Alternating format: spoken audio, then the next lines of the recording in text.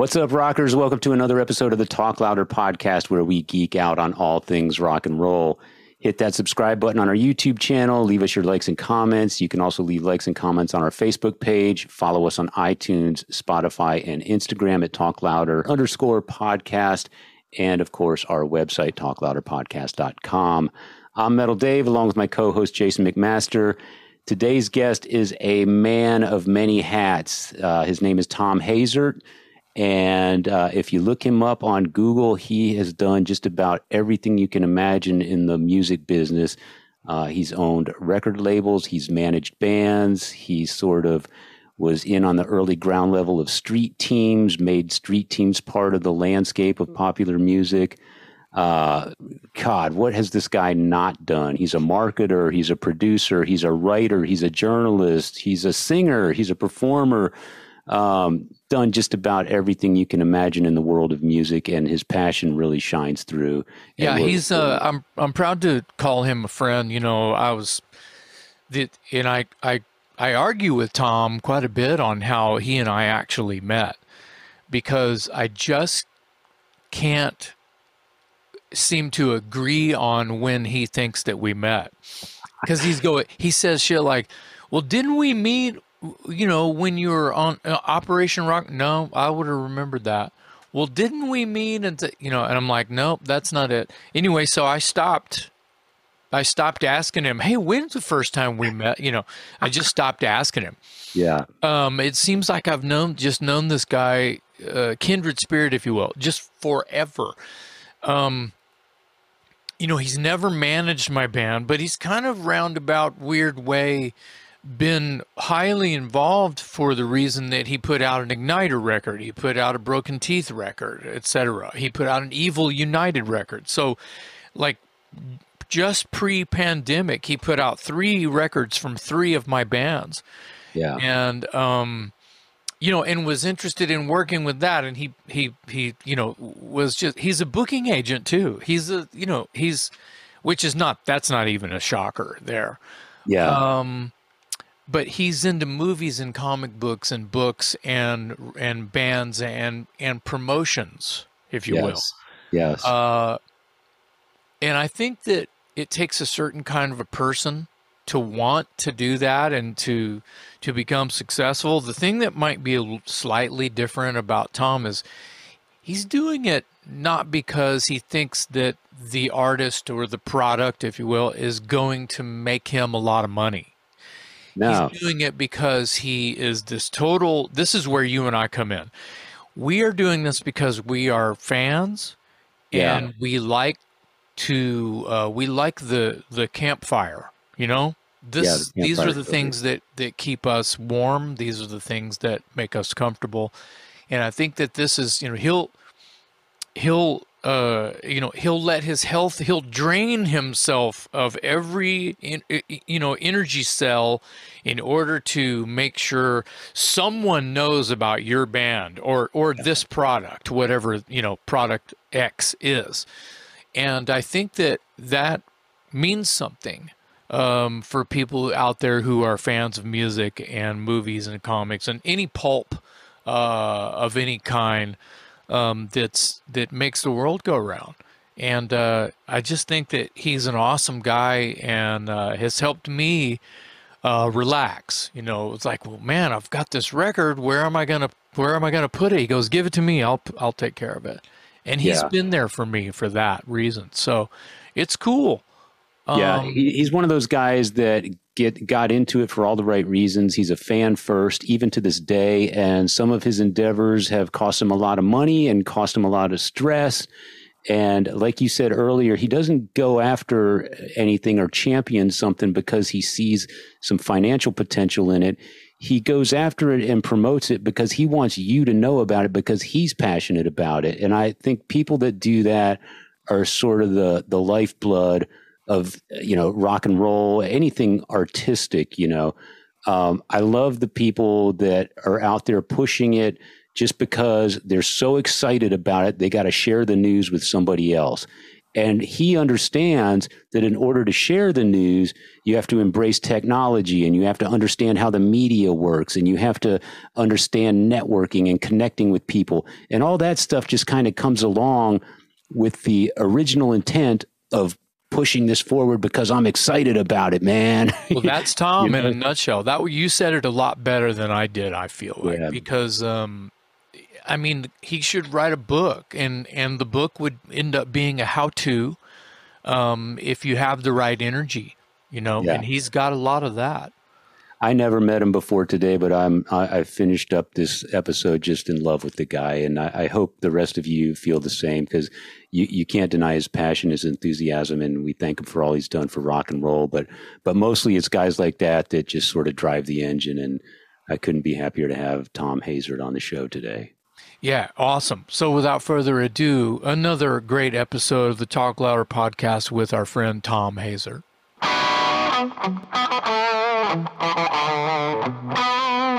Tom, you've been a long time friend of me, and there may be kind of I don't know, a couple of people out there in Talk Louder podcast land who don't know you. They're meeting you for the first time, so we're gonna just kind of go down a list of like invisible questions and talk to you.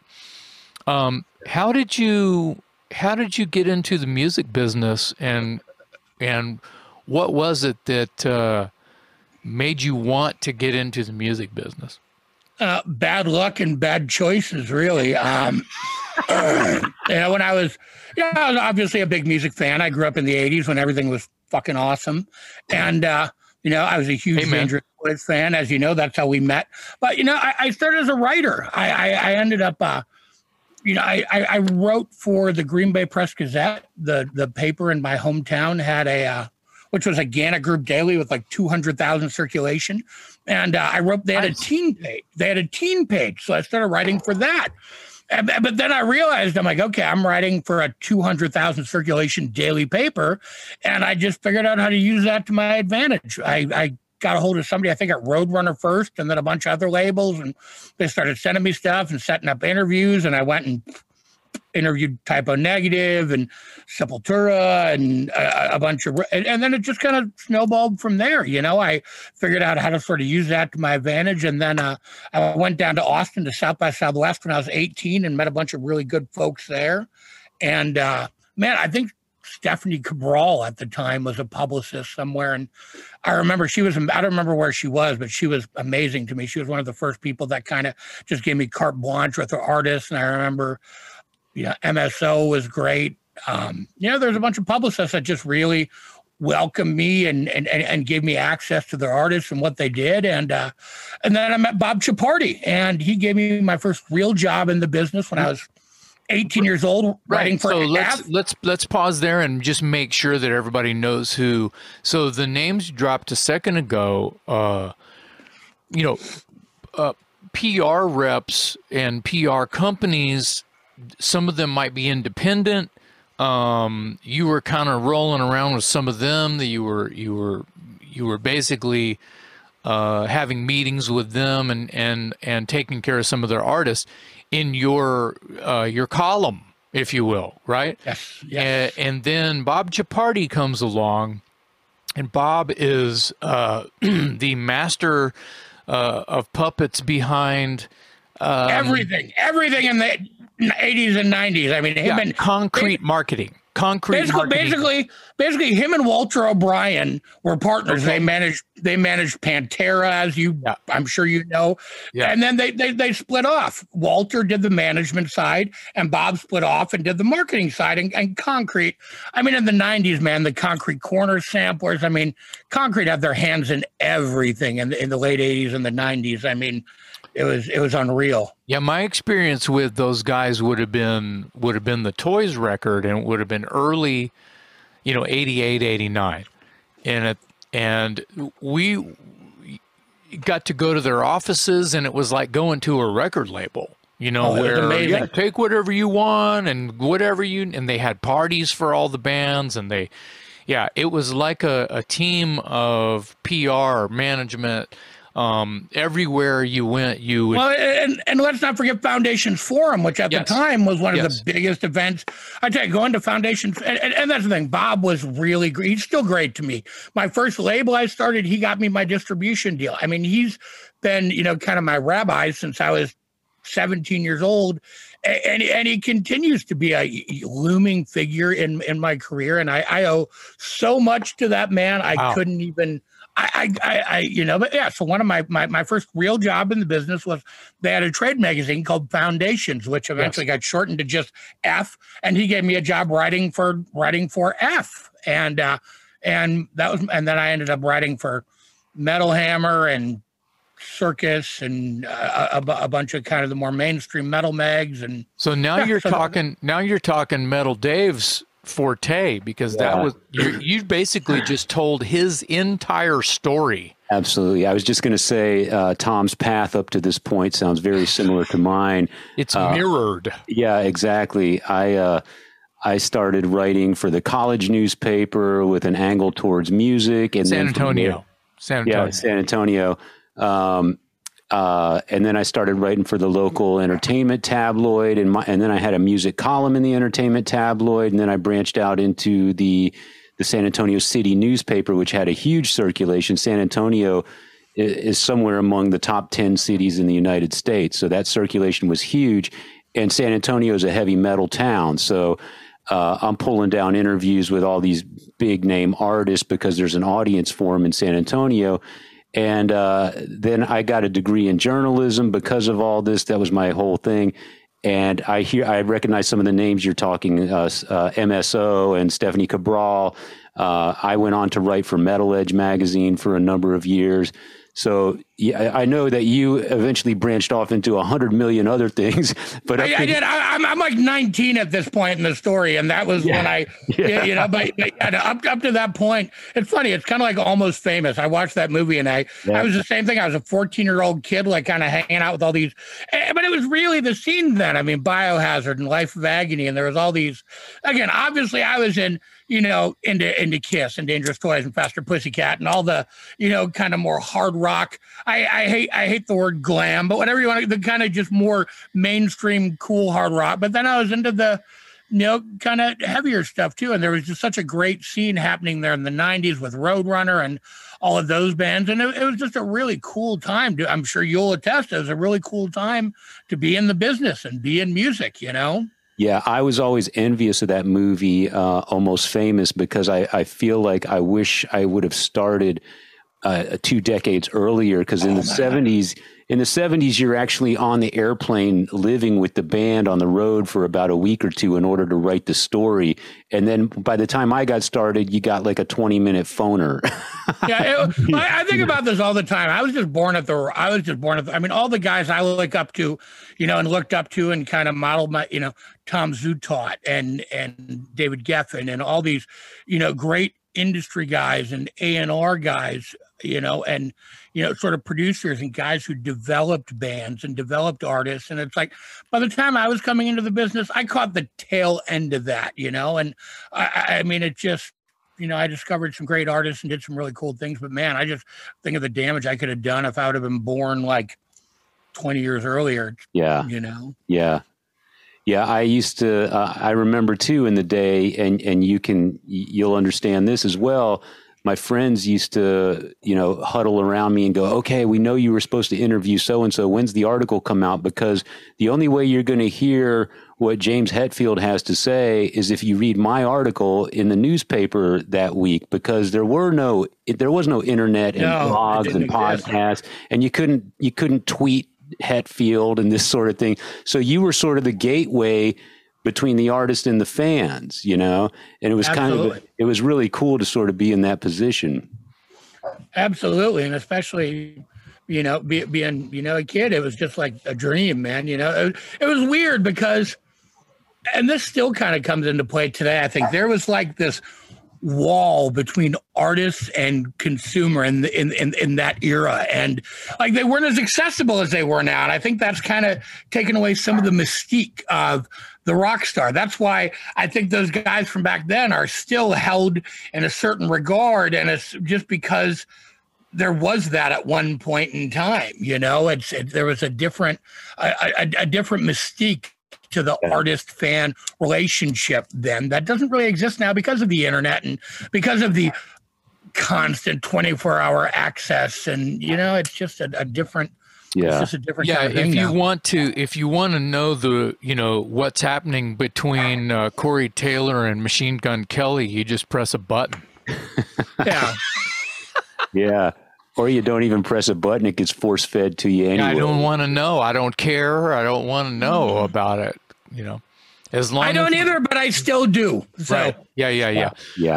Well, that's, I think that's basically honorable by way of you were reading the fine print on the back of your records and CDs. I was. You're a little bit younger than I.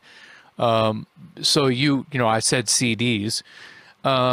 So you were actually rubbing elbows with people who you were fans of and handling it and making connections in a lot of cool ways.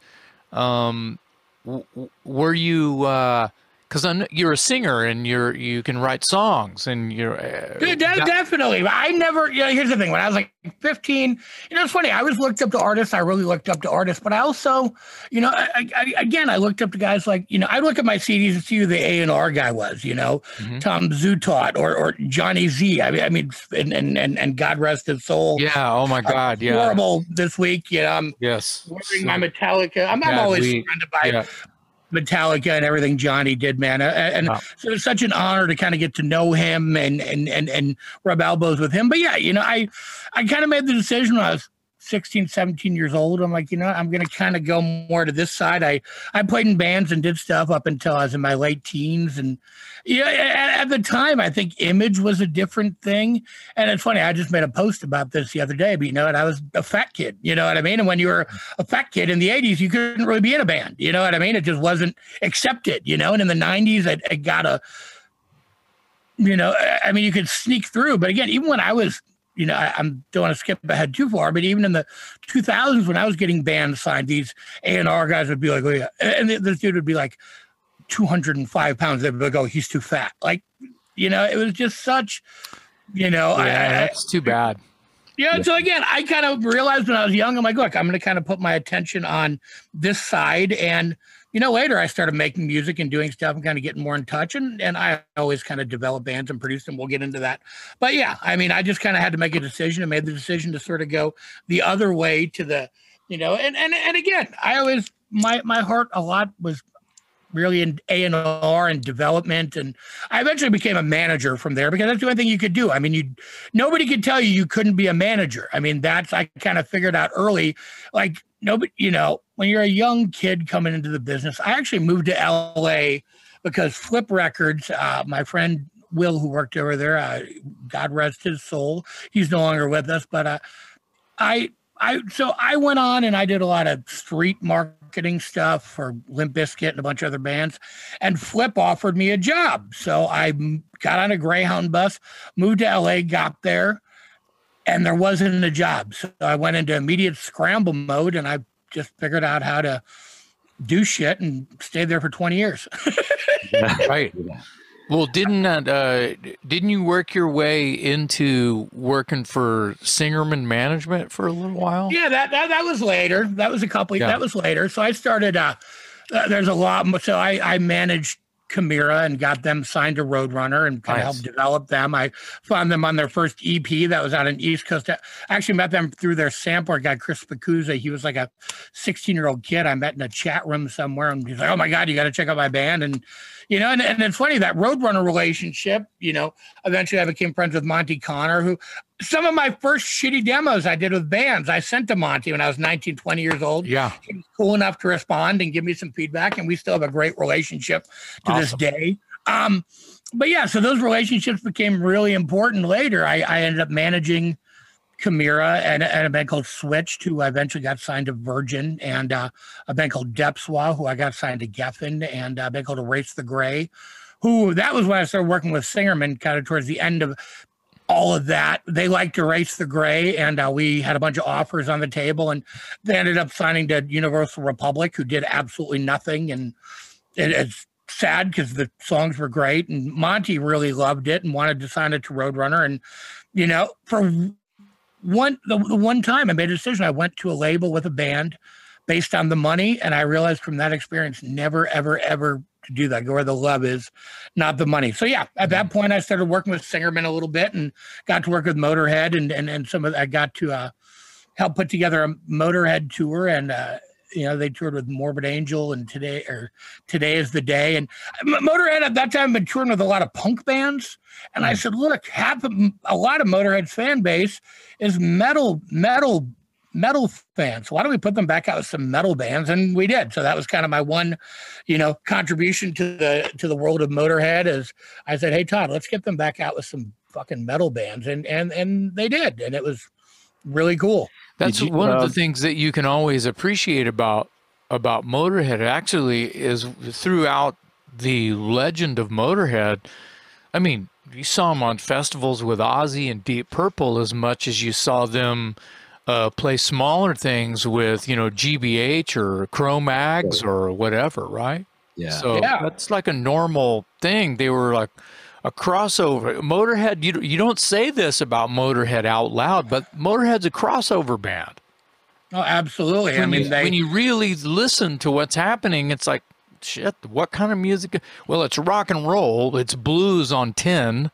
It's so many different things. It's like they're not setting out to be a metal band. They're playing blues licks as fast as they can, Yeah, exactly. But in the 2000s, they were kind of more, they were touring with, like Nashville Pussy and bands like that a lot, which are great and I love. Yeah. But again, they're missing a whole part of their audience because, and me and Todd had discussed at one point, they'd done a tour with Morbid Angel and it was really successful. I'm like, let's do that again, and there was some other, I worked with, I worked with Earth Crisis for a while, and I got to, we gave Glassjaw their first tour. I helped Glassjaw get the Deftones tour because I was friends with the guys in Deftones, and it was cool, man. I got to really interact with some really cool bands and do some really cool things, and just some stuff I'm really proud of, man. I love Glassjaw still to this day. Now my kid loves Glassjaw. We listen to it together, and I go, oh, I gave that band their first tour, opening for Earth Crisis. Right. It's awesome. So go ahead, Dave. Going back to Motorhead, did you work with them on the Hammered tour? I did. Yeah. I actually, if you look in Hammered, my name is in there. That's one of the proudest moments of my life. I have a management credit in a Motorhead record. Thanks, Tom. Yeah. That tour came to Austin, and I want to say it was with Nashville Pussy. And I think I saw that too. I was going to mention. The show, the tour came to the Back Room in Austin. It was a Saturday night. It happened to be my 35th birthday. I was on the guest list because I interviewed Lemmy. I mean, the planets aligned that night. I will never forget the Hammered tour because it was just, it was perfect in every way for me. I had it, and then after I knew the venue and the staff in the venue, so after they cleared the venue, they let me hang around and we sat with Lemmy while he played the one-armed Bandit machines at the bar. And so that was a great birthday right there. Lem was so great. I mean, I learned a lot of lessons from that too. I mean, my first meeting with those guys that Todd let me sit in on, I remember I was more starstruck by Mickey D probably than Lemmy because I'm such a big King Diamond fan. Yeah. But I was just like, holy shit. You know what I mean? That's the guy that played on Fatal Portrait. Yeah. But, I sat in that first meeting and just kind of like a bull in a china shop, started opening my mouth and spitting out ideas. And Lem just looked at me like I was an asshole and who is this kid? And, you learn humbling lessons in this business, when you go into situations. I think me and Dave have gotten that same look from Lem. Who's this asshole look? Yeah. Like who's this punk ass kid who's up in my shit? Right. Who invited him to the party? Why is this guy on the bus? Yeah. Why is this guy? Yeah, that's good. Why is this guy on the tour? Is what the look. Exactly. Well, for me it was, why is this guy sitting at our table at the Rainbow opening his mouth? So, but yeah. Okay. You know what? I've sat at that table. It's great. It was Yeah, I had so many fun experiences in that whole time with Lemmy. And I remember one night, and I don't know if I've ever told this story publicly, but Todd goes, "Hey, walk me over to Lem." Yeah, Lemmy lived 2 blocks from the Rainbow. And Todd goes, "Well, here, you want to walk me over to Lem's? I got to go bring him some paperwork."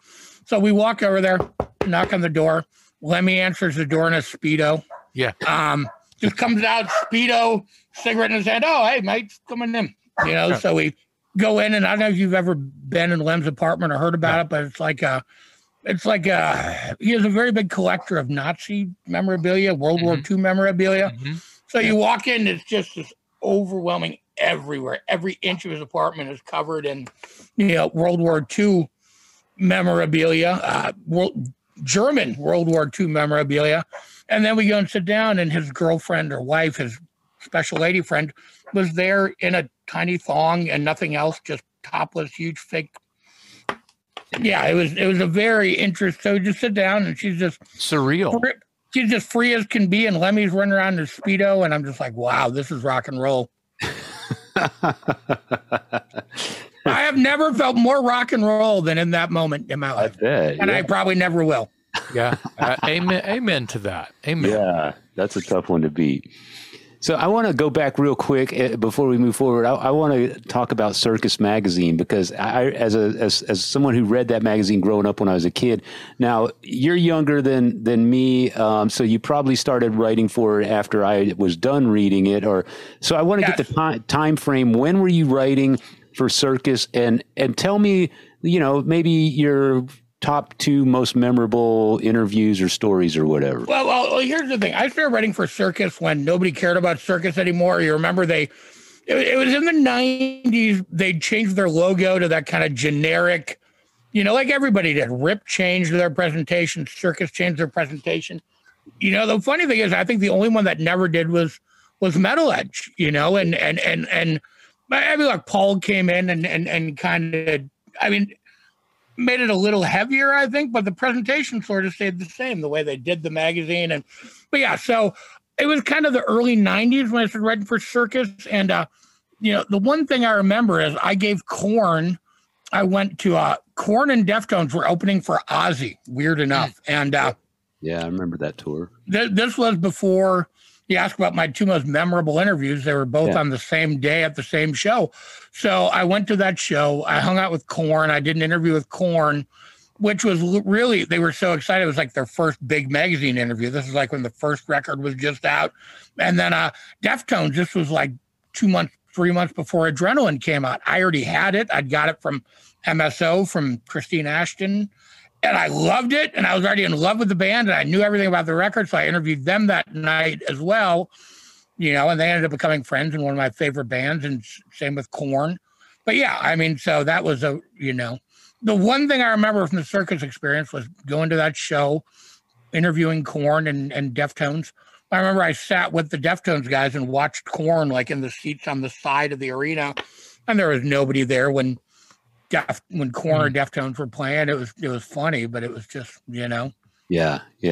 So that was kind of the period for the reference. It was when the first Korn record came out, and when Deftones Adrenaline it was kind of in that period, so early 90s, probably 92. Yeah, right on. Cool. Yeah, I started writing for Metal Edge around 2000, and as you say, the presentation changed a little bit. Metal Edge used to have this really busy cover, like they would put every band that was. Oh, it's terrible with all the little every photos, band that was in the issue was plastered on the cover.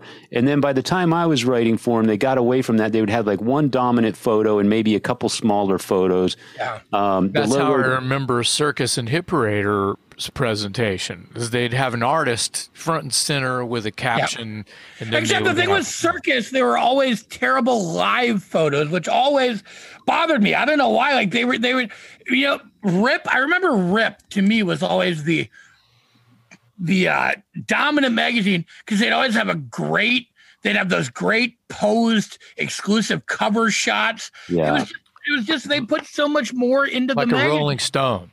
Exactly. And where Circus would just get some live photo of Vince Neil, or, you know what I mean? It's just like, to me, live photos just are never as cool as having like a cool exclusive. I mean, think about some of the, and look, there's I have the Metallica hit parader sitting on my coffee table over there. It's like, but think about the iconic Rip covers, man. I mean, there was so many, and that's what really made that magazine what it was just, and I think Rip was a little more ahead of the curve too. I mean, Rip was where I first heard about Mother Love Bone. Rip was where I first heard about a lot of stuff that the other magazines didn't really jump on until they were signed and really starting to happen. I think Rip was a little more probably ahead of the curve too. I mean, hey, I guess Circus was ahead of the curve on the whole new metal thing because hey, we got Korn first, but yeah. Well, listen, let's jump back into like sort of where you are on the map. So let's say like maybe the last 5 years you're in Los Angeles. What's going on in the last 5 years you're there? What had changed, and then what led to you getting back to Wisconsin? Everything kind of changed, man. LA just got progressively more and more expensive, and it was, the reality is, LA used to be the center of the entertainment universe, the music business universe. LA and New York, everything was there. And then slowly it wasn't. The internet changed everything. People could work remotely. You could go, you had to be in LA. When I moved to LA, you had to be there if you wanted to be taken seriously in this business. You had no choice but to be in New York or LA. And New York was prohibitively expensive and inconvenient. I just liked LA. I liked the LA lifestyle. I liked Hollywood. I liked the whole thing. But that's really what changed is just like the film business, just like everything moved out of LA, because you didn't have to be there anymore. And the reality is a lot of people didn't really want to be there. And as it got more and more expensive, people started moving back to Michigan or Wisconsin or New Jersey or wherever the hell they came from, and kind of left LA in the dust, and so that was sort of, but yeah, I had started my label THC Music and put out a bunch of records, a Black Light Burns record with Wes Borland, and I was working with Phil Collen from Def Leppard on his Man Rays thing. I was, and that was in the last few years you were in LA. Yeah, that was literally the last couple of years. Yeah, that was right in the. I mean, I moved back to Wisconsin like 8 years ago, I think 7-8 years ago. So I've been back here and I actually moved to Florida. I moved to Miami for a year. Oh. Yeah, maybe not quite a year. I moved to Miami for a while. I didn't like it. And then, and then I ended up back here, which wasn't really my plan, but whatever, I also had kids, which kind of changed everything. It's, so it's funny. And they still are pissed at me for, oh my God, you moved us out of LA. But it's like, you just can't have the same quality of life there. You can. One day they'll thank you. Well, it's funny because like 6 months ago, I got a wild bug up my ass, and I wanted to move back. And I asked them, like, you guys, let's move back to LA. And they're like, no, we don't want to. They'll have significant others here and friends and their little cliques, and so they can never bitch again about me moving them out of LA because I wanted to go back and they didn't want to. Well, not that I'm giving life advice, but it's if they're pissed at you for 1 minute that they're, oh man, you're moving us out of LA. It's the same reason they don't want to move back out there. Oh man, you're moving us from here. It's the same reason their friends and their lifestyle. You're up. But they were like 5 or 6 years old when we left LA. They didn't have any friends or a lifestyle. They just retroactively see all the things, and they got to do like my kids. I took them to see Def Leppard play a show for 50 people at the House of Blues. I mean, they got to go do cool stuff in LA, but I mean, they're just retroactively, I guess, looking back and looking at what they missed out on by not being there. And that's sort of what they're pissed about, but whatever. You're really not missing much. I go back all the time, and I'm usually pretty glad to get out of there, honestly. Yeah. Well, so you're back, you're back, in the frozen tundra. I am. And it's a very apt, and it's very, my feet are warm now. I put my shoes on. Oh, okay, good. I put my Axl Rose cons on, so perfect. I'm good. You're cool because you're cool like that. Yeah. So what is it? Are you near Green Bay? I am outside of Green Bay. As I told you earlier, I moved out in the country. Yeah, in the middle of nowhere. Is it currently like 14 degrees or 12 degrees? Okay. Yes, it is low double digits. Yeah. Okay. Well, we woke up to 27 here in Austin, Texas today, which is extremely rare. That's crazy. We were iced in yesterday. My son was off school for 2 days. You think of Texas and all you think about is the heat because that's usually the case. 11 months out of the year. But yeah, we're feeling a little bit of your weather here in the. No, in November of last year, I was playing outdoor shows in Texas, for God's sake. Yeah. I mean, I've worn shorts and flip flops at Christmas and been outside barbecuing. So I wear shorts year round, even when I'm wearing shorts right now. I went out earlier to go to the store. It was like 10 degrees. I'm wearing shorts. So I don't know. I'm just not a pants guy, man. I'm just not a pants guy. It's just not my thing, you know. Let's talk about the. Let's talk about pants. Let's talk about the No Cover album. Yeah, we can jump around. Yeah, Jason kind of brought that to my attention, obviously, because he's on it, and I honestly, that might be the first time I heard your name, Tom. Well, the reason that I'm on it is because of this guy that's in the room with us right now. Yeah. So tell us. So for people listening that aren't maybe aware, well, Tom, we'll let you tell the story. It's the album's by the band's called Ellefson. The album's called No Cover, and it's basically a bunch of well-known musicians getting together and doing cover tunes. Yeah. From there. Yeah. I mean, for a couple of years, I made some music with that guy that used to be in Megadeth. And yeah, we did a really cool cover record. We were just going to do a little EP of a couple covers and throwing around a couple ideas. And then it turned into a record, and then it turned into a double record. And I was like, hey, let's get this guy. So we both just kind of had our Rolodexes and started, I got Frank Hannon from Tesla and Jason and a bunch of other guys to be on it. And he got, Charlie Benante and a bunch of his guys to be on it. And Frank Lombardo. Dave Lombardo. Yeah. And it was, it was a really turned into a really cool, fun record. You know what I mean? It was fun. It was really challenging there's just such a range of material on there. And it was, really, and of course, it was, Bumblefoot's on a lot of it, who's great. And I love Ron, and I love making music with him. I've toured with him. I've done lots of stuff with him, and Andy Martingelli from Italy, who's absolutely incredible. Those were kind of the core of the, actual band.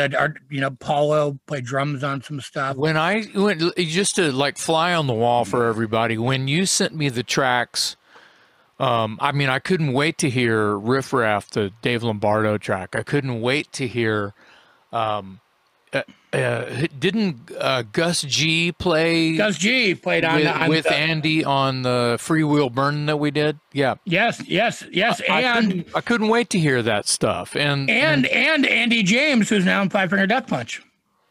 Right. Okay. Dave McClain is on the record. Who is he is? He played on a few songs from Sacred Reich. San Antonio, Texas alumni. That's S.A. Slayer, baby. Yeah, that's right. That's right. So when you're putting that album together, how much of it is you? How much of it is you envisioning the songs and then matching the players to the songs, and how much of it is the players coming to you with the song they want to do, kind of thing? No, nobody came to us with songs we wanted to do. Me and David came up with the list of all the songs. You can kind of tell. I mean, the older 70s stuff is kind of David's, the Billy Idol, Judas Priest, the kind of more, Def Leppard. Look, we both like Def Leppard. Wasted was kind of a mutual choice. But you can kind of tell, like, Wasp, the shit that I picked, and the stuff that's a little more 70s and, like Not Fragile and, Nazareth and the stuff like that was kind of more, the sweet. Yeah, that was David's stuff, and my stuff was Billy Idol and Wasp and Judas Priest and the heavier stuff, and so it was basically me and him just going, yeah, let's do this. And Beth was actually my idea because we didn't have a Kiss song, and I'm like, this will freak people out. So I actually had my friend Tyson Leslie kind of work up an arrangement of it, and I just sang it and sent it to David. He's like, holy shit. So we ended up putting that on there, and but yeah, I mean, it was really everybody really, Holiday in Cambodia turned out really cool.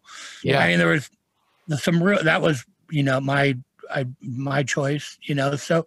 Well, and you got some quality time with Al Jorgensen and he was a perfect choice to come in and do that Kennedy song. So, well, he actually did the Cheap Trick song. He did Abida Zane. That's right. I'm sorry. I'm sorry. Who did Holiday? Was it just you singing on Cambodia? That was just me. Yep. That's right.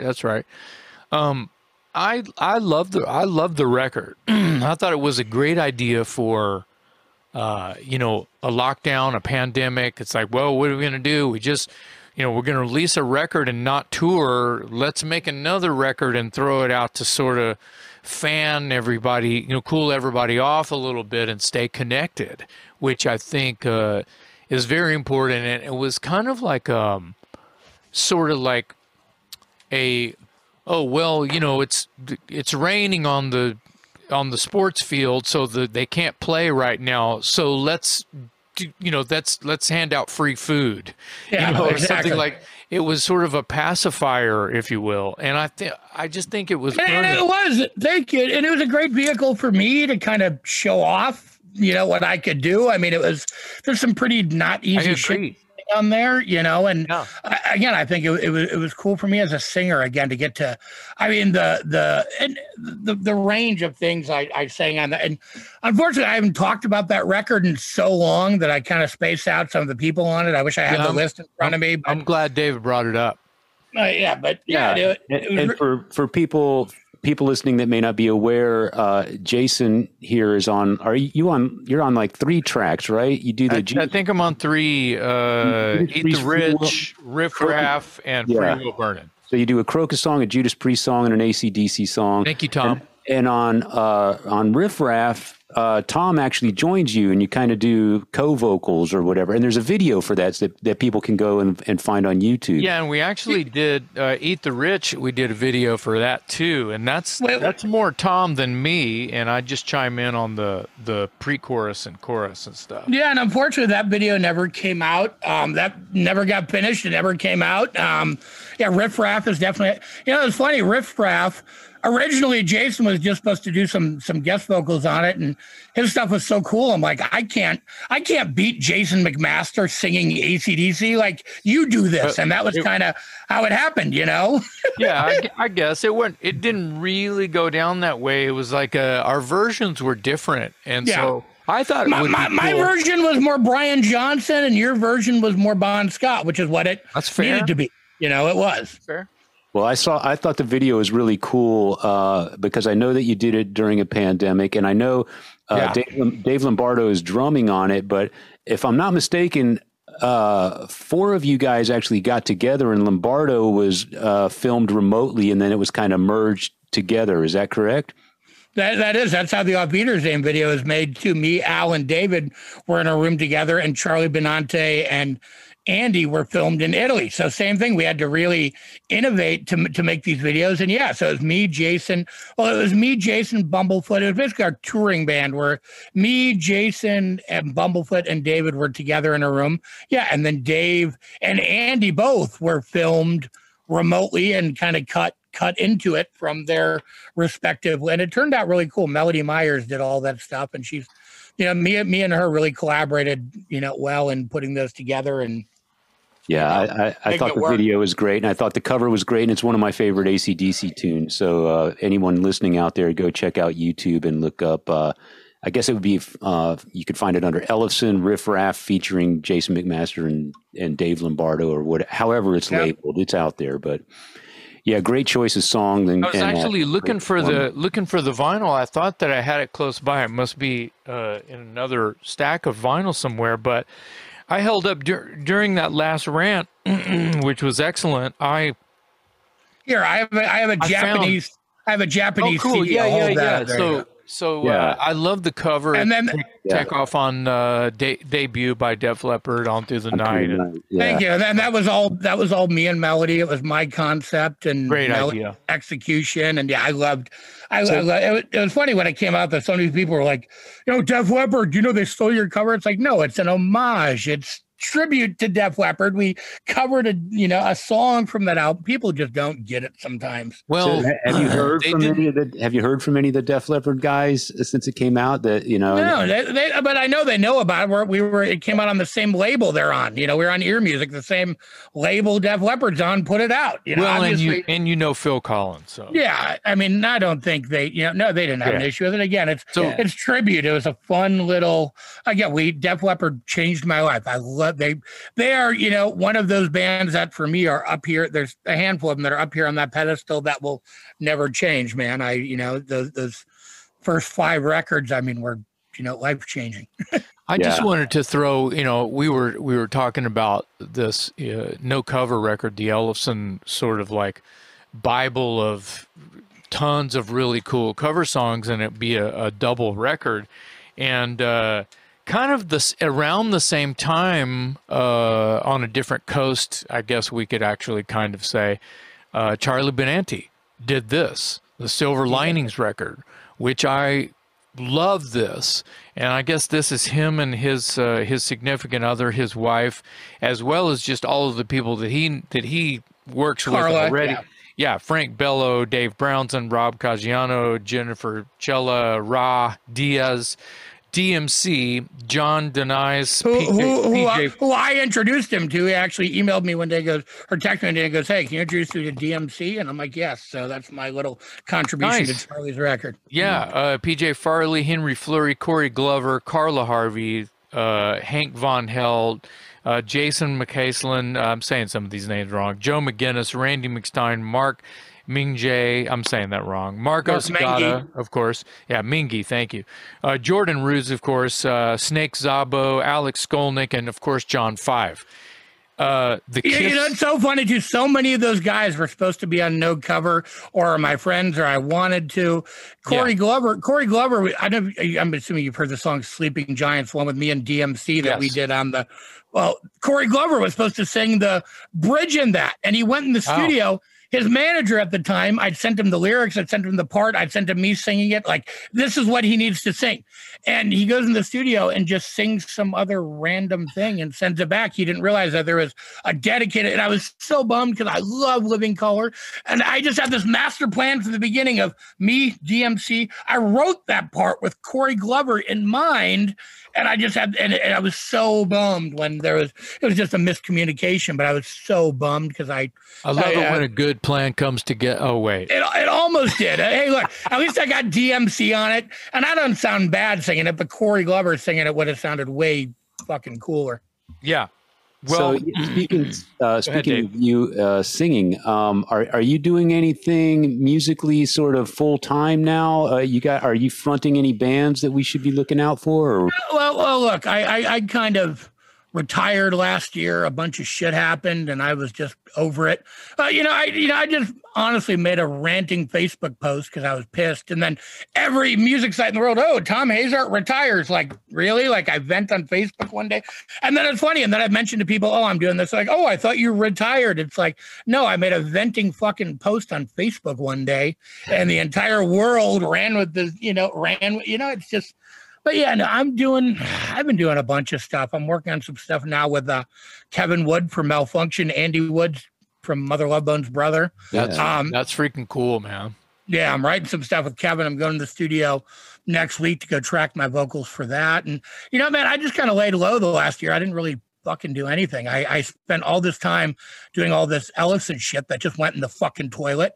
I wrote a whole nother record. I got an investor to give us a ton of money to pay for No Cover and to record a whole nother record. I spent 6 months writing that record. And, so again, I was a little disillusioned. So I just sort of took some time off from creativity and but now I'm kind of, slowly dipping my toe back in. Kevin hit me up, and like Andy Wood is like my fucking idol. You know what I mean? Like Mother Love Bone is, I can't even put it into words. And I love Malfunction. I love Kevin. We became friends, several years ago. I've worked with him on some projects, and for him to ask me to do that, I mean, and he'd heard all this stuff and seen everything I was doing. He's like, man, I really would love for you to write on some stuff and sing on some. So I couldn't say no to that. You know what I mean? It's like the hand of God himself coming down and going, here, dude, you do this, So he kind of So tell us a little bit about, because I mean, you confide in me, and you've told me a few things that may happen, and let's see if there's been any fruit on the tree. When I ask, did anything sort of rear its head again with the ideas that you had with Mantis from Venom? Or are you going to still? No, you know, that thing sort of fizzled out, unfortunately. Okay, that's too bad. I think that was kind of a victim of circumstance of that whole other situation. Okay, right. Was just sort of alluded to, but sure. I'm still, talking to Mark Mendoza. We're going to do some stuff together. Yeah, that was my 1-2 punch. Mark. I was actually about to get to that after the Kevin Wood thing. Twisted Sister, yeah. And you've been on his podcast before, yeah? I have, and he heard we did Tear It Loose with Eddie Ojeda on No Cover, and he loved that, man. And the other guy who was on that I loved. Do you know Jacob Bunton? I'm assuming you do. Isn't he a Texas guy? Yeah. Well, Jacob's on there. He's not a Wasted. Texas guy, but I know Jacob. Yeah. I thought he was for some reason, but he's on there. He did some background vocals on Wasted, which is awesome. And there's just so many cool guys on it. But so me and Mark have been talking about doing some stuff together, which I'm excited. I'm a huge Twisted fan too, which, as I know, you are as well. Yeah. So those are my two main things musically that are kind of I was working on some stuff with Chris Poland. I don't know where that's going to go, or if it's going to go anywhere. I mean, it was fun to do. It was fun to record, but whatever it is what it is. But those couple of things are pretty mighty. So, from just your buddy telling you need to try to follow through those and exhaust those as much as you can, I think. Oh, definitely. I mean, look, they'll all happen. The stuff with Kevin, like I said, I'm going to the studio in a couple of weeks to go track it. The stuff with Mark. Mark's just very particular, and he wants everything to be right. And he's like, look, I'm still working on getting this stuff together to send you. He wants it to be right before he sent, which is fine, man. I'm not in any hurry, and again, in the meantime, I've been doing this stuff with Kevin, which I'm excited about. And another thing I've mentioned to you that I'm doing is I'm involved with a festival in Oregon called Guitars Under the Stars, which my friend Jason's been doing for a handful of years. It's a great, fun festival. And the last 2 years, he couldn't do it because of COVID. So I'm helping him bring it back this year, but we're doing it as a music camp. It's going to be like the last week of July in Lebanon, Oregon. We were just, even up until last week, we were still kind of going back and forth about, should we proceed with COVID and everything else? But we decided to, so we're all systems go. And I can't really announce anybody yet, but we're going to have some announcements soon. And so it's basically going to be like a 3-day music camp, sort of, private one-on-one instruction and panels. And, it's cool. A couple of years ago, I did this event called Playback Independent Music Expo in Tampa. And it was, we had Mike Klink and Dirk from Megadeth and Toby Wright and Max Norman. And, a lot of Jason Bieler, Jason Bieler is definitely going to be at Guitars Under the Stars. So I can say that because we already talked about it. But yeah, so, Jason Bieler was there from Saigon Kick, and who's a lovely guy and one of my dear friends for years. And, it's funny, after Saigon Kick, he was another one so he went and started a label called Bieler Brothers, and he signed Nonpoint. I had done, and I skipped this in the story, I forgot it, but it's so important. So I ended up doing A&R for Jive after I got all these bands signed. Okay. And I think it was kind of during, actually. They hired me. So I did A&R for Jive. I brought them Papa Roach. I brought them Linkin Park. I brought them all these bands wow, that they passed on. I mean, I think I brought them Nonpoint. I brought them a ton of bands that went on to sell, hundreds of thousands, if not millions of records, and they passed on, but whatever. I guess it's bragging rights, right? But so that was another thing. So I'd kind of worked with Nonpoint a little bit, and then Jason Bieler ended up becoming a producer after Saigon Kick. And I was a huge Saigon Kick fan. I still am. But so he went and he became a producer. And when I, got signed to Immortal, we had like a $500,000 budget to make the record. So I hired Jason Bieler to produce it, who had just done the first Nonpoint record, and Toby Wright to mix it. And both of those guys, funny enough, you pay somebody $200,000 to make a record, they end up being your friends for life. Who knew? Well, yeah, I would imagine so. but still, Toby and Jason, they're both dear friends of mine, and honestly, I think both of them are going to be at the event at the camp in July. But yeah, so that was a fun story though. I was a huge Alice in Chains fan, so I got to hire Toby to mix it, and I got to work with Jason and got to hire him to produce it, and both those guys have been dear friends since, and I love them both dearly. Awesome. I wanted to ask, I want to go back to something you mentioned a few minutes ago, and I don't want to dredge up any bad blood, because just from an outsider's perspective, I get the sense that things are not all copacetic between you and Ellefson anymore, and I don't need to know the dirt behind that. But what I wanted to get back to was, you sounded like you almost had a second no cover type album in the can, like fully invested a lot of original, all original. No, we had a full studio original record. All original. Yeah. Okay. Yeah. So my question is, you put a lot of legwork into that, and you had a lot of momentum going and a lot of interest from players and musicians and that sort of thing. Is there any chance that would be salvaged and released at some point? Probably not. Unfortunately, David went and, I mean, look, yeah, I had actually announced before David's whole issues last year, literally a couple weeks before that, on Mark Mendoza's podcast, I had actually announced that we weren't working together anymore. We just kind of went our separate ways. I had heart failure a couple of years ago from all the stress of dealing with all the bullshit, and I just was done with it. You know what I mean? Like, I died. You know what I mean? At that point, you start reassessing relationships in your life, situations in your life. And that's exactly fair. What I did. That's exactly what I did, and, certain things that caused me too much stress, and I had to sort of just move on from. And, but no, unfortunately, I really don't. I mean, the reality is the stuff was too heavy for David. He didn't like it. David likes Journey. David likes Toto. David likes, you know what I mean? David's, and the record, I don't want to say it was new metal, but it was very contemporary, crossed with like really heavy Guns N' Roses. I mean, it's fucking awesome. The record's awesome, and the songs were awesome. And there was some there's some songs on it that I wrote pretty much straight out.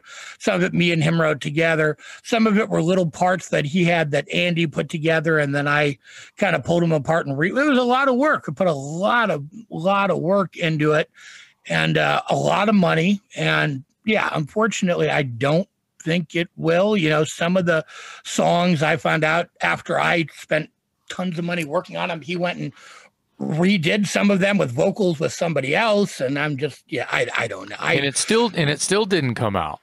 Yeah. I mean, look, I have I'm not gonna bad talk anybody, but I moved on from that situation, and I love that record. I love the stuff I wrote with him. I mean, it's literally some of the most brilliant shit I've ever written in my life lyrically. I think you've heard it, Jason. I think you sent me rough, sent me a couple of tracks that were rough mixes, and it was recorded extremely well. It was like a 2.0 of the Sleeping Giants, the first Ellefson record.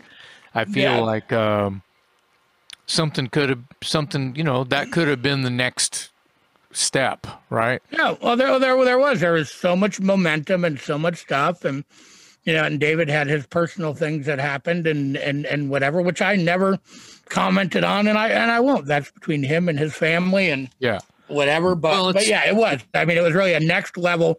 I mean, look, the stuff on Sleeping Giants, it was cool, but the stuff I wrote on there, I was never really that happy with. It was kind of like I was just figuring out how to ride the bike again and still a little wobbly. I mean, this stuff, every lyric hit, every note hit. I mean, there was 9-part harmonies. I mean, it was really like next level compared to the Sleeping Giants stuff, Yeah. Fair enough. I appreciate your honesty there. I was just curious because it sounded like a really worthwhile project, and I was just curious if it would ever see the light of day. So, well, I mean, I'm bummed that it probably won't. I mean, because again, I have an affinity for it and the material. Sure. And the reality is, David just never really liked it. It was too contemporary for him. It was too heavy for him. It was just not. David hates contemporary hard rock. It's just not his thing, really. You know what I mean? I get it. I think musically, we were just on. The pages we were on were just different. Mm-hmm. A cover record you can do because you're just doing covers, I don't want to get into doing original stuff and, whatever, but yeah, Well, I hope that you'll continue writing and that you'll also just, make your own way. Yeah. Yeah. And again, it's not really my priority. It never was. I mean, it's one little part of me, and I enjoy writing. I enjoy, I just like to do it for the release. I mean, we're men, man. We can't cry or talk to people or like, you know what I mean? It's like the one emotional release. And before, I've written a lot of records for other bands. I've produced records where I've written 98% of the record for bands before. So I've always just kind of used that as an outlet, and it's nice to have a voice. And again, to me, I just use that as an emotional outlet. I mean, that's the one thing, I miss having and I need to do it for is to communicate with people and get ideas across and just as, an emotional dumping ground, Well, the best thing about you, Tom, that, we've known each other for years now then, and I have to say the best thing, other than the knack of many talents that you have, is that at the end of the day, in most of our conversations, it always ends with the same damn thing. And that is, you're a fan. Yeah. You love music, all kinds of music. And, it shows in your projects and in the way that, like you're a guy that will start a label so you can put out your friends' bands and you'll go broke doing it because of the love of the game. Yeah, well, that's it. And that's what I did. I've done it over and over again. I mean, look, EMP was just my THC label with a different name slapped on it and David Ellison's credibility. That's all it was. I did all the work. I paid for everything. I raised, you know what I mean? As much as people say David Ellison's label, it was my label and you were on the label and you know that, It was like, it was a partnership, but I did the work. I kept it alive. I kept it going. And again, that's what, I'm not going to lie. I'm not even going to mince words. That's what fucking killed me. That's, the stress-induced heart failure, that's where it came from, man. You know what I mean? It's just out of my love for doing this, my love for the game. And it's just like, you know what I mean? It was just, sometimes the things that you love doing, even if they're dangerous, if they're not healthy, some of us still, you got to know when to unplug. So, yeah, well, that's it. And that's what I did. So, yeah. Let me ask you, Tom, because you've obviously worn many hats and you've, as far as I can tell, touched on and worked in almost every aspect of the business. Tell me an aspect of the business that you haven't worked in that you are interested in exploring. What else is out there for you that you haven't? Good question. That you haven't been involved in, because you've been involved in friggin' everything, as far as I can tell. Well, I'll say this: the things that I'm interested in, that I haven't been involved in or I'm expanding to, kind of fall outside of the realm of music. I just started working with a really great photographer named Dee Stevens, who is, he's a really famous photojournalist, but he also is like the still photographer and the unit photographer for Boys in the Hood and Love and Basketball and all these classic, he did a lot of Chadwick Boseman's, Get On Up. Okay. And, a lot of Chad Boseman movies and shot a lot with him, but he also, was a wartime photojournalist. And so he's got this massive collection of photos and this massive archive. And I just started working with him in sort of a management capacity to kind of help him maximize and exploit his archive, you know what I mean? Doing NFTs and gallery shows and certain things. So there's, and again, I've always had an interest in more the tech sector. One thing we didn't really touch on was, one of my main thing that kind of set me on my path in the music business was the street marketing stuff in the 90s when the internet first came out. I mean, so street teams had existed in the hip hop world for decades, you know what I mean? But it was a different thing. They'd have a couple field reps in different cities. They'd give them records and whatever. But I started bringing the internet into it, and Immortal Records at the time was kind of doing it in-house with some of their bands.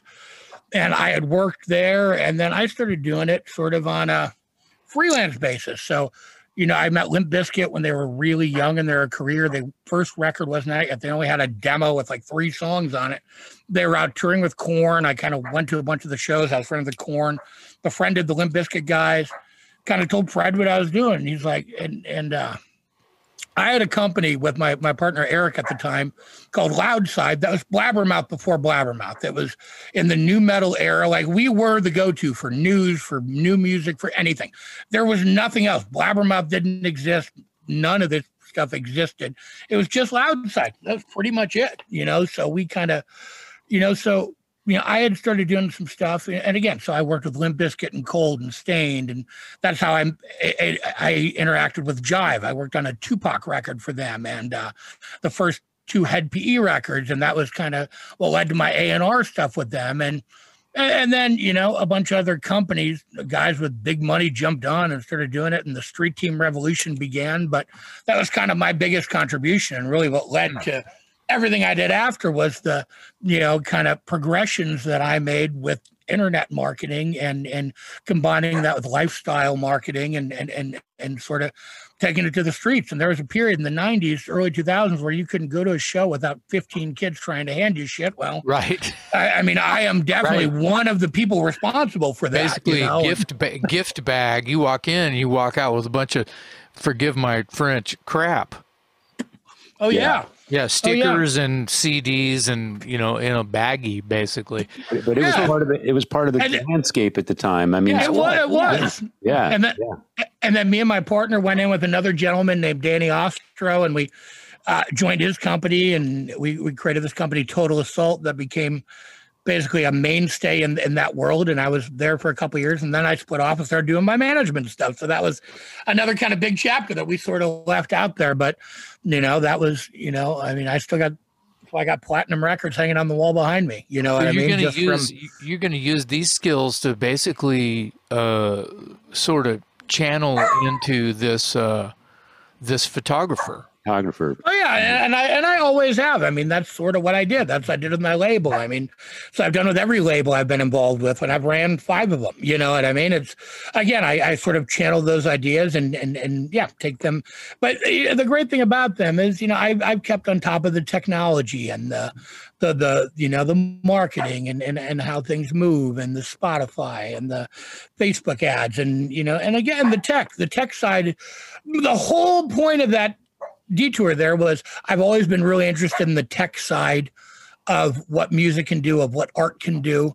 And there's so many exciting things going on with, NFTs and cryptocurrencies and I'm working on some comic book stuff, which is really cool. I've been bugging you. I started trying to do a Dangerous Toys comic, and we did this other comic, that's really, really, really cool called Dark Mercy that I'm working on. So again, everything, I love all these things, comic books and movies and photography and art and different things. And I try and just, now I'm just kind of trying to dip my toe in all of them and just see what's out there. And, I mean, I've been doing this for 30 years, man, and I'll keep doing this, but I just want to, see what else is out there at the same time, Yeah. For those that aren't watching and are only listening, I'm grinning ear to ear right now because I just met Tom, and your passion is contagious, man. I mean, it's unbelievable, the energy and how the reach of your tentacles is crazy. I mean, you're into everything and you're into it to the max, and I just love that. I think that's awesome. And I love that you're embracing technology, because harnessing it is obviously the way you're going to get things done today and moving forward. And old guys like me, I mean, I barely know how to work this microphone to do this podcast, but you're right. If you're going to make waves in the business, you have to sort of embrace that stuff and harness it and master it. And I love that you're applying it to every aspect of the music business, and now you're branching out into other avenues. I appreciate that. I mean, I think that's I've always pushed the envelope. I mean, I was really, internet marketing started as me and a bunch of my friends in Korn chat rooms telling people about Cold Chamber and about, Head PE and about these other bands that were it really was. That was kind of the beginning of it, and just kind of branched out from there to these more formal things that I started doing, and then later Streetwise started doing, and Band Bitch started doing, and then I brought those kind of concepts to Total Assault. But I mean, I ended up working on records for Linkin Park, Nine Inch Nails, Methods of Mayhem, which was actually surprisingly fun. We worked the first Crazy Town record, which blew up huge. I mean, that era, people discount it, but that, to me, the new metal era was the last era we will ever see new bands getting that big. It's just not fucking possible anymore. I mean, you have to think. Let's say a band that I am a fan of, off and on. And I have a bunch of their records is Machine Head. So not to go, this is, of course, I had stock and invested in Machine Head because of Dave McClain was the drummer for 23 years. Yeah. But on top of that, the fact that the era that you're talking about, all of this stuff, you're talking about being in a Korn chat room where someone's handle was probably LAPD. You know what I mean? Oh, yeah. When Korn was called LAPD, and they're talking about all that stuff, and you're like, oh, well, this person, their handle is, they're obviously a fan. I can tell them about Cold Chamber. I can tell them about Machine Head. I can tell them about, well, Machine Head is one of those bands that kind of like corkscrewed in some weird fashion. Well, there's a funny thing. There was a time in that period in the 2000s. I remember I was going to say, and got fairly big, especially in Europe. Well, but there was also, so I used to hang out with Steve Richards a lot, who managed Slipknot, and he's no longer with us. But him and his brother Gary ran 1,500 records and worked with God Lives Underwater, who I ended up working with a lot. But, there was a period in the 2000s when Machine Head couldn't get arrested. They couldn't get a record deal. They were off Roadrunner. They were sending her on demos. Nobody would sign them.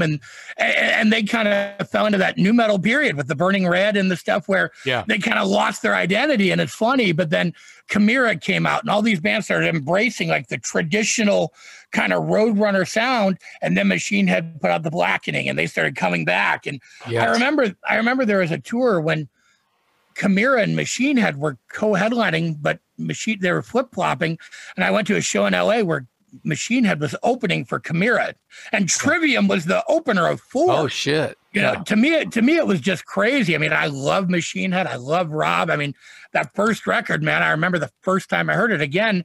That was in that early Press Gazette period when I had that relationship with Roadrunner, and I interviewed Machine Head, and I loved that first record. But so to me, those were the things. Watching it's so cool to see them kind of go through those different periods and kind of roll with the punches. But I remember that. I remember I was at Steve Richards' office and he had the Machine Head demos, and I was like, are you going to sign Machine Head? And he's like, fuck no. He's like, nobody's going to sign Machine Head. You know what I mean? I was just like, that was so weird to me, but it was kind of it was a really weird time in music, man. Everybody was trying to find their footing and trying to find their way and figure out what to do. Someone signed Machine Head. I think they just ended up going back to Roadrunner. I think they ended up signing back to Roadrunner. I thought it was Nuclear Blast after that. Yeah. Maybe. I don't know. I'm not looking at the back of my Machine Head. I don't know. Monty, my point. Monty Connor, where are you? Answer this for us. My point was that whole era of new metal that you're talking about, it's kind of seemingly confusing to an older gent like me, but the guys in Machine Head are my age. So they're trying to be a contender amongst the baby Korns, like Cold Chamber, baby Korn, and stuff like that. No disrespect to Cold Chamber because I love that first record. Yeah. The point that I'm making is the same. Machine Head and bands like Machine Head that I'm just too dumb to know are, because of my investment in Dave McClain in his tenor in the band. They became something out of all of that weird confusion with the Korn chat room. That whole like I said, corkscrew was the word I used. It's kind of a lot of stuff pulled out of that and found their feet. And I don't even call Machine Head a new metal band. No, I mean Machine Head was they Yeah. They were kind of part of the genesis of that with the harmonics and the really heavy. I mean, nu metal really, it came from Prong, Machine Head, Living Color, Faith No More. It's funny. I sat in a hotel room with Head from Korn one night, and I'm like, dude, what influenced Korn? And he was like, Prong, Faith. I'm like, I knew it. Yeah, I knew it. Yeah. And it's funny, all the mysteries of the world. And the funny thing, this was like 2 years ago. Me and him were hanging out, and we were just shooting the shit and just talking about it. And again, it's fun to look back at somebody who worked with them and as a huge fan and kind of look back in retrospect 20 some years later and talk to them about it. And I'm still learning things about music and these bands that I, not only love, but I consider, friends now, I really like what you said earlier. I don't think I've ever heard it put that way, and I probably won't ever forget it. I like that you said that, and now new metal has never been my genre of choice. I'm an older guy. I'm a 70s, 80s guy. There was some stuff in that mix that I liked, and I can appreciate some of the talent and all that stuff. But I like what you said about that might be the last genre or era of music where bands actually could get famous and make a living at it. And I'd never thought of it that way, probably because I didn't pay much attention to that genre because it wasn't my thing. But you're absolutely right. You could argue that bands like, obviously, Korn and Disturbed and things like that, but Stained and the Papa Roach and, Head PE is still going today. It's not my thing, but they're still out on the road. And that's an really interesting point because I think it's valid, and I would have never thought of that. Well, I think part of that is the mechanisms in the business for a band to get to that level just don't exist anymore. I mean, there's artists that do it. I mean, The Weeknd and Post Malone and, but they're pop artists. Rock. Look, Ghost did. They kind of snuck in under the wire, but Ghost has been around for a long.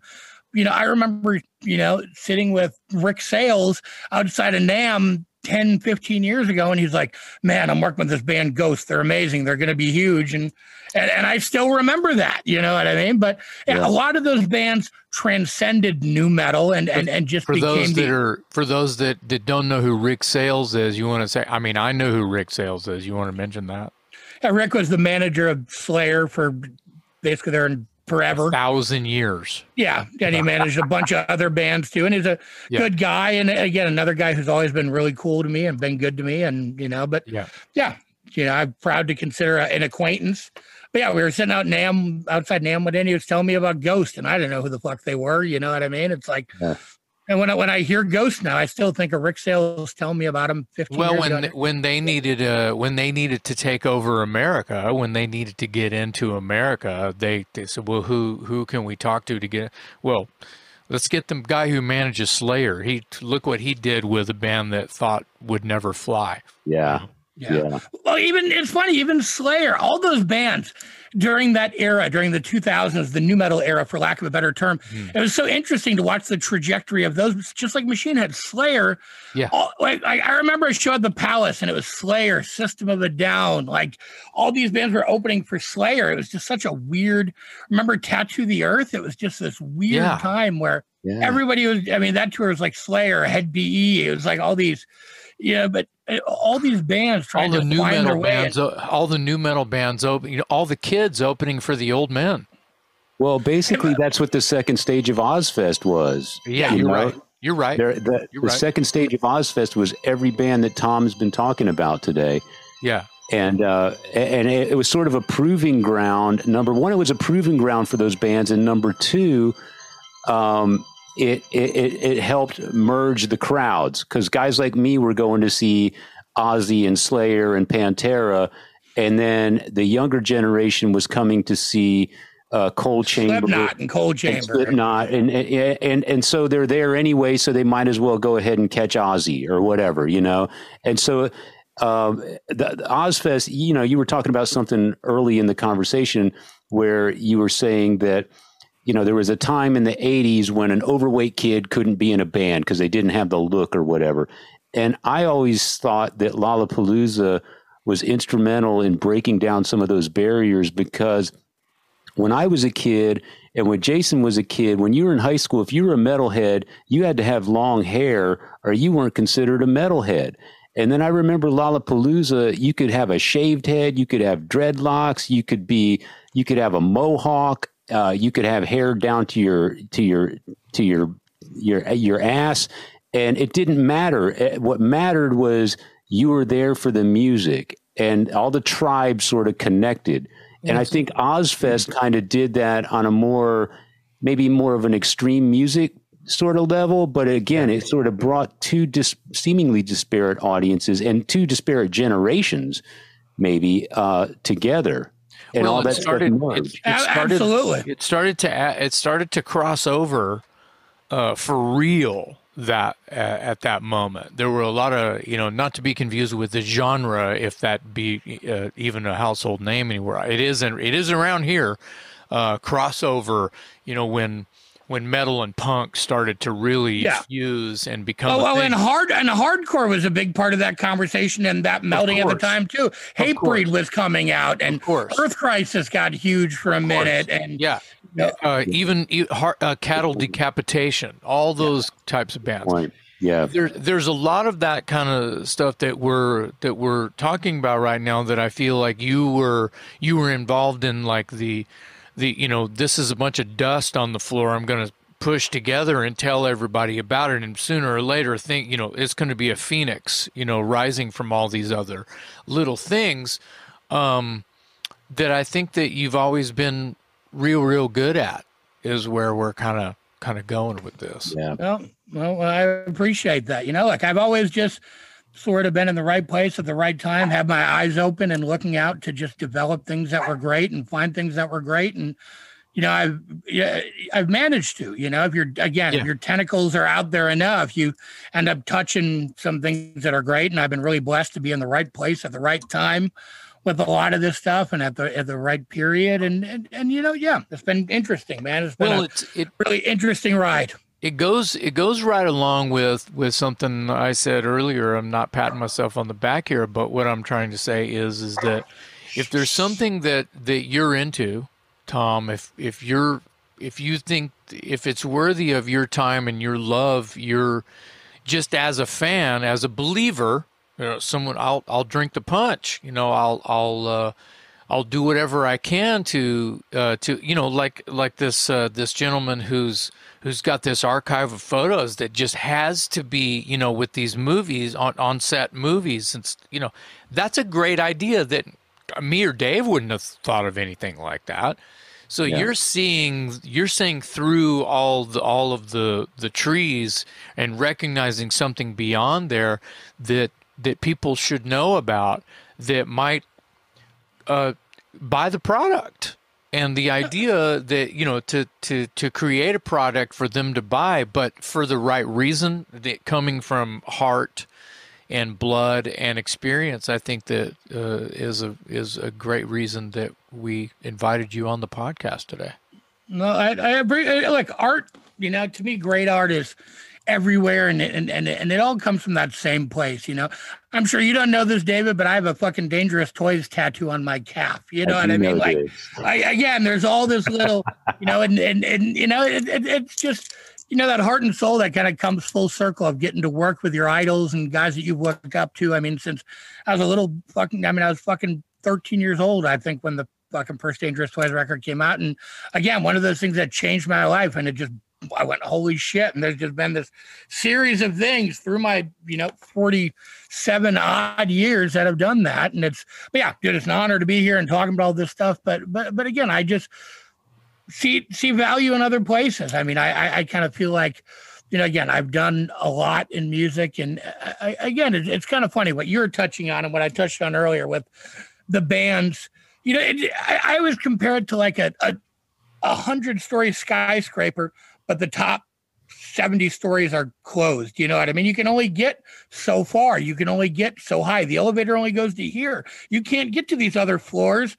You have to have a special key that doesn't exist, basically, and that's why I kind of look elsewhere now, and I'm trying to just find other opportunities and other things. But again, art is sort of all encompassing, whether it's music, whether it's photography, whether it's, I see art in, cryptocurrencies and in different things and in the metaverse and these, I work with a company that just bought like this multi-billion-dollar, metaverse VR company that wants me to do stuff with them. And wow. I'm tying that into some other stuff. And yeah, I mean, there's really interesting worlds out there, man, that I think, the future is going to dig. It's just as an old man, just figuring out what these 15-year-olds are going to be into next year, Well, let's say that there's somebody that wanted to find you and chat with you and talk your ear off about something that they may have or an idea that you have as far as, your ideas and just your way. Do you have a website or anything? I have Facebook, Tom Hazart. I mean, I'm pretty easy to find. Yeah, you are. All the Instagram, Facebook. I think I deleted my Twitter. I think I have Facebook and Instagram. That's pretty much it. But pretty easy to find on there and pretty accessible. There were a lot of artists that you were putting your stamp of approval on and really helping, that were promising on the 5 labels that you've run. So yeah, and it's always, here's the thing, that it says all about my taste. I mean, if you look at them, I've put out everything from Mark Slaughter to Doyle to, Dangerous Toys stuff to, it's funny, a lot of it's, but then I put up Malfunction stuff with Kevin, and it goes the gamut between extreme metal, grunge, 80s hard rock. I mean, it's funny. My true love musically is probably, and I go through phases. I mean, there was a period when I couldn't listen to 80s rock at all. There was a period in the 90s and 2000s where it just didn't work in my ears. And then one day I woke up and I listened to it and it worked again. It was so weird. But then there was a period like that with Korn and new metal shit where I couldn't listen to it. It was just distasteful to my ears. And now I'm at this point where I can just kind of listen to everything. And that's really cool. You know what I mean? My body doesn't reject anything, which is awesome. It's that's when the owl becomes wise. I believe that an owl is not wise when it is from the egg. You're right out of the egg. You're not wise yet. When does an owl get wise? Well, only a wise owl knows. Well, that's it. And I think, I jumped from kind of phase to phase. But I never really got out of it when, there was that weird transition from the 80s into the 90s when everybody acts like Nirvana came out and metal just ended. But there was this weird 5-year period where Pantera and Alice in Chains and Motley Crue, the self-titled Motley Crue album came out in 94. There was this period when this stuff all kind of just oddly coexisted, yes. And that's, yes. Yeah, it was Dr. Feelgood and Cowboys from Hell happening at the same time. Yeah, which were both awesome. Which were both fucking awesome. Yeah, I mean, Skid Row was involved. There was a lot of players involved that was hard rock and heavy metal. Now, not all of the newer bands that had a new record deal lasted very long. No, but that's okay too. To create that longevity. Your product has to feel like it's going to be consistent, and you have to have more tricks. But there's some of those things like South Gang. Look at Butch Walker. Look at what he managed to do. You know what I mean? It's it's great. And even you, I mean, you've done so many different projects and so many different things, and it gets more and more embraced all the time. I mean, it's, it's so funny that even those bands that came out and didn't have a lot of longevity, they're now coming back and having literally every band that ever existed is pretty much back together, whether it's Danger or, you know what I mean? If you like that stuff, it's kind of a renaissance for that too, which is great. I've got to see bands now that I never got to see Dangerous Toys back then. You know what I mean? You guys never came around me. You know what I mean? I've gotten to, so it's kind of a renaissance for all those bands. If you were ever on MTV, if you were ever on Headbangers Ball, but again, it kind of comes back to the thing we were talking about you can't get to these floors. So any band that's ever been to those floors can still make a career out of that today. Yeah, it's happening. And there's an audience. I think that like people like you are very similar to Larry, who does the Monsters of Rock cruise and the Monsters on the Mountain thing. And I think that there's enough people out there, as well as markets. If you can get the market to because everybody has to fly to Miami or fly to LA to get on a boat. Well, that's the thing. It's limited because a lot of those guys, they're older and they're not going to get in a bus or a van and go fuck around. They do weekend fly-in dates. That's right. So exactly. You fly in, you do 2 or 3 shows. Maybe you get in a van and drive 2 hours. You do a weekend, and you do a little circuit, and then you go home. Yeah. Tom, I gotta ask you real quick. I noticed that you keep waving your hand, and on the top of your hand, that would be your left hand. Is that Spider from the Cold album cover? It is. I actually have a gold record for it hanging up over there too. It's in the other room. I worked on the first 2 Cold records. The first 3. And that Sam McCandless lives here in Texas and worked with me at the School of Rock for years. I love Sam, man. I mean, Sam's good. When he left the band, that was when I was kind of, and I had some less than spectacular experiences with Scooter but Sam is great, man. He's one of the greatest. Yes. Yeah.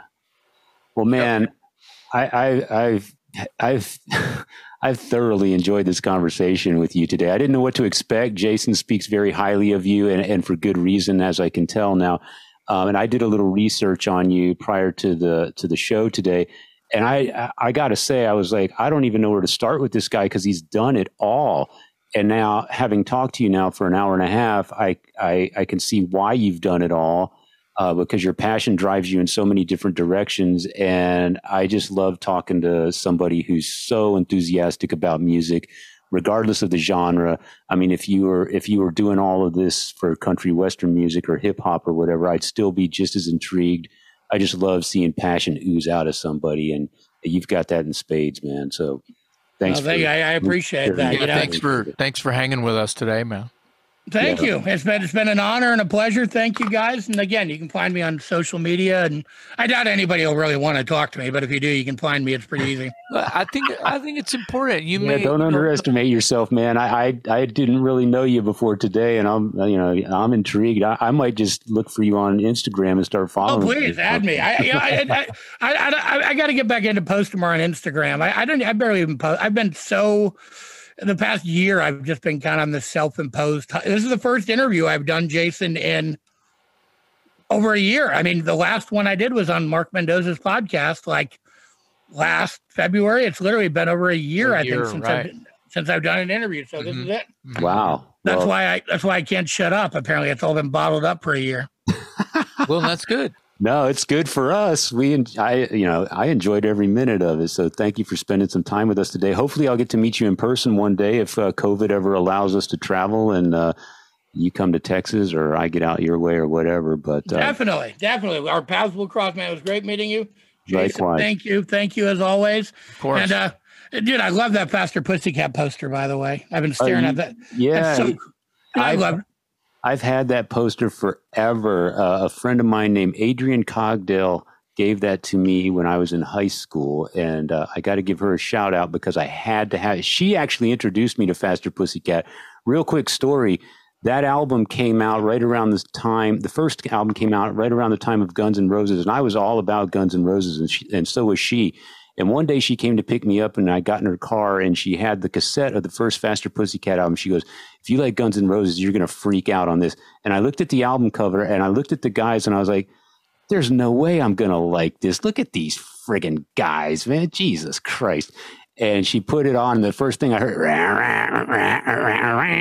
and I was like, oh my God, that guitar sounds like a chainsaw. And then Tammy starts singing, and I'm like, I'm done, man. It's one of my favorite records of all time. So, me too, dirty that record. First record. It really is, man. Those guys just had something up. There's just something about that record. I mean, just lyrically, they had so much attitude. The guitar. I mean, I wonder who produced that record. Rick Brody. Rick Brody.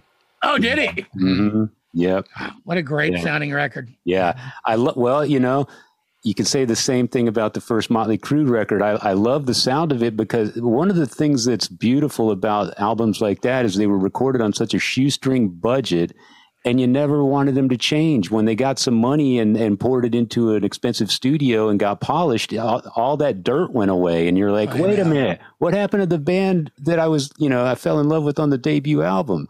Sometimes the results are better. Sometimes they weren't. Sometimes you could take it or leave it, but they never got back to that real dirty street sound that was born out of necessity, which is well, you can say that about Metallica, about Anthrax, about everybody. You know what I mean? Like all those bands in Megadeth, all those bands in that era made their shoestring budget first record. They're Killing Is My Business. They're Kill 'Em All. Yeah. That they never made again. But I think they all went on to make great records again. But yeah, you always miss that little bit of, for me, the nostalgia is always in that first record period, whether it's Faster Pussycat, whether it's Metallica, whether it's Motley. Yeah. I mean, for me, Motley, the nostalgia is in Too Fast for Love and Shout at the Devil. I mean, those are kind of, that's my era, you know? But yeah, to me, the nostalgia is always kind of in that first album, you know, and they were just this raw fucking animal just growling at the world, you know? Couldn't agree more. Tom, thank you so much for joining us today. It's been a real pleasure. I'm Metal Dave Glessner with my co-host Jason McMaster. We'd like to give a special thanks to our special guest today, Tom Hazaert, man of many hats in the rock and roll business. Been a pleasure getting to know you. Thank you for listening to another episode of the Talk Louder podcast.